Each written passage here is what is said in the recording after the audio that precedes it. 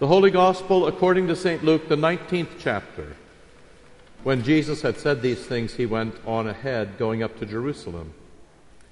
When he drew near to Bethphage and Bethany, at the mount that is called Olivet, he sent two of his disciples, saying, "Go into the village in front of you, where on entering you will find a colt tied, on which no one has ever yet sat.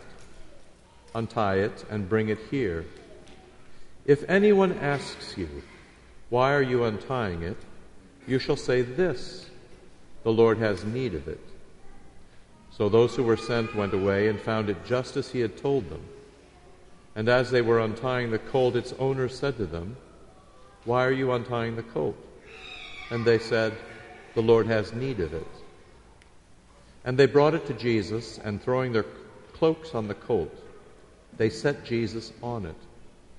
And as he rode along, they spread their cloaks on the road. As he was drawing near, already on the way down the Mount of Olives, the whole multitude of his disciples began to rejoice and praise God with a loud voice for all the mighty works that they had seen, saying, "Blessed is the King who comes in the name of the Lord. Peace in heaven and glory in the highest." And some of the Pharisees in the crowd said to him, "Teacher, rebuke your disciples." He answered, "I tell you, if these were silent, the very stones would cry out." This is the gospel of the Lord. In the holy name of Jesus, Amen. Picture, if you can, Friday, November 4th, 2016, when an enormous number of people gathered in Chicago for the Cubs' victory rally. It turns out that figuring crowd sizes is pretty difficult, but by one estimate of 5 million bodies, this was the 7th largest human gathering in history. A couple of places above a Rod Stewart concert in Brazil, and just below World Youth Day 1995 in the Philippines. The number of people, though, isn't nearly as interesting to me as the level of energy. I'm sure you can picture it even if you weren't there, as I wasn't. But imagine the fanfare and the cheering and the shouting and the music and the flat-out noise, all of which must have been deafening. It's a large-scale version of what you could experience on a smaller scale at any high school basketball game between rivals. Picture yourself in the gym just after a close last-minute victory. The level of excitement is what I would like you to imagine. It's the kind of excitement that can prompt folks, at least the kind of folks who live in Philadelphia, to flip cars and climb greased light poles. It's the kind of excitement that sweeps you away, the kind of excitement that you can feel in the air. But here's the question for you. At those celebrations, in downtown Chicago or downtown Philadelphia or in high school gyms anywhere, if the people don't cheer the victory, would the cars and buildings and bleachers and trees and wildlife have cried out? These momentous occasions that prompt such enthusiasm, does creation care about them? Now picture our gospel lesson this morning. Jesus riding into Jerusalem on Palm Sunday. A crowd forms to welcome him, having heard of all the wonderful things that he's done, having seen his miracles, and they begin to rejoice and praise God with loud voices, saying, "Blessed is the King who comes in the name of the Lord. Peace in heaven and glory in the highest." I don't know how that looks in your mind's eye, but let this help to shape the picture. If the people hadn't rejoiced and praised God with loud voices, then even the stones would have cried out.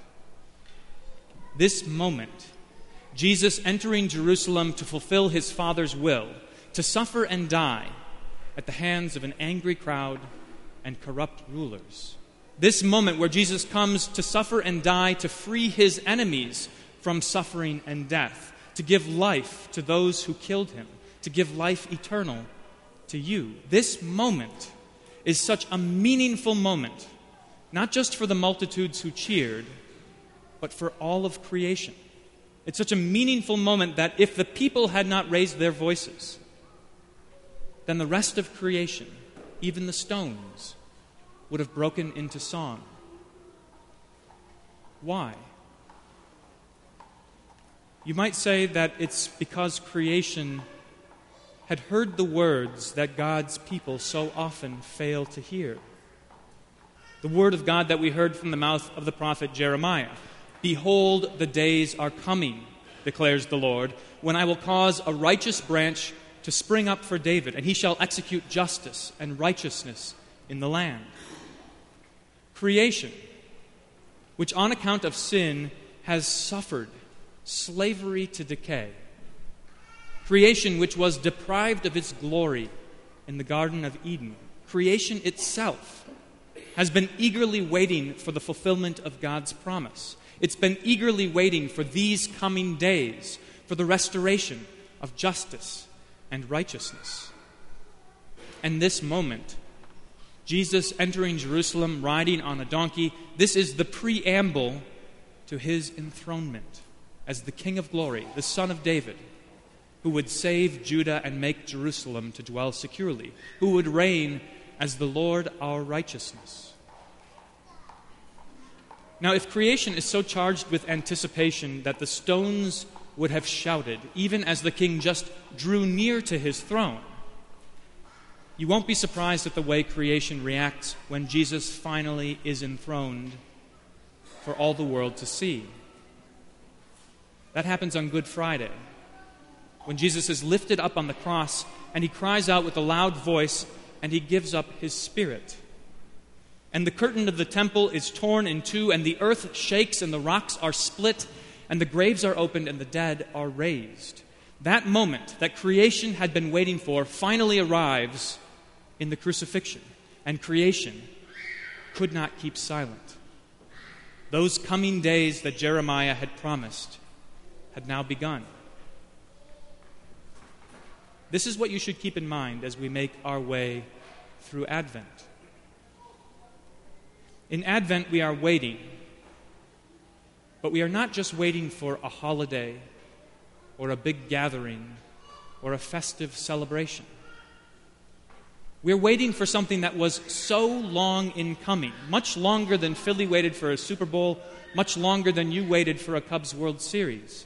We are waiting for something that is so big and so important and so world-changing that if we don't celebrate, the mountains and the hills and the trees would be compelled to.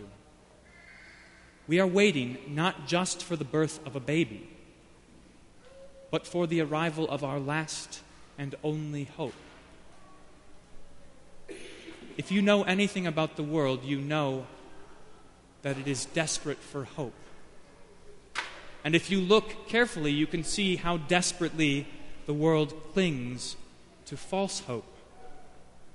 Especially the hope that tells you we're going to get better all on our own. That we can solve injustice and unrighteousness. That we can stop hurting one another. That we can stop being hurt. That we can make peace. That we can be innocent. Our capacity for clinging to such false hope is really quite amazing. It's just like the people of Israel to whom Jeremiah was preaching. They had made a mess of everything, just as we do.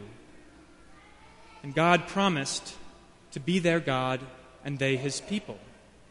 He asked them to love him and to love one another, but instead they only loved themselves. And they listened to false prophets, and they worshipped false gods, and they believed false hope. And they filled their land with injustice and unrighteousness. And so God sent the Babylonians to carry them off into exile, to destroy Jerusalem and the temple, to discipline his children and call them back.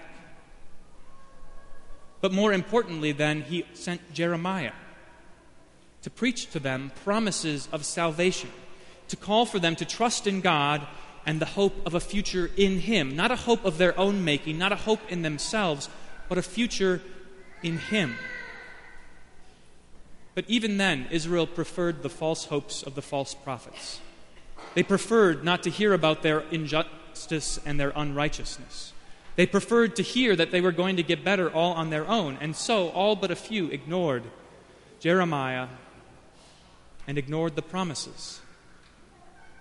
And one day they discovered that all their hopes had been false.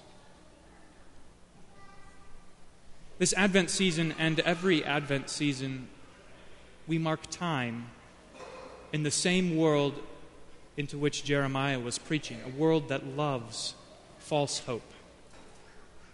We mark this time ritually, as a habit, as a discipline, so that we can again and again hear God's promises, so that we can hear about true hope and wait for His deliverance.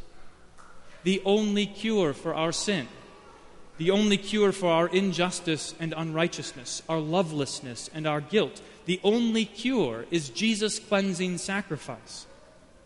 Jesus, who is the King, greeted by creation as the one long expected. Jesus, the King, enthroned on a cross to pay the price of redemption, to die the death that we deserve.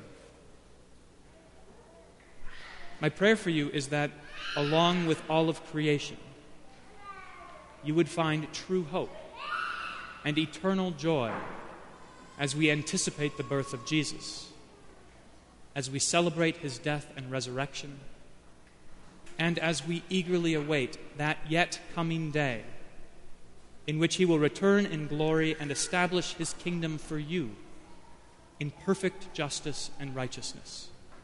In the holy name of Jesus, amen.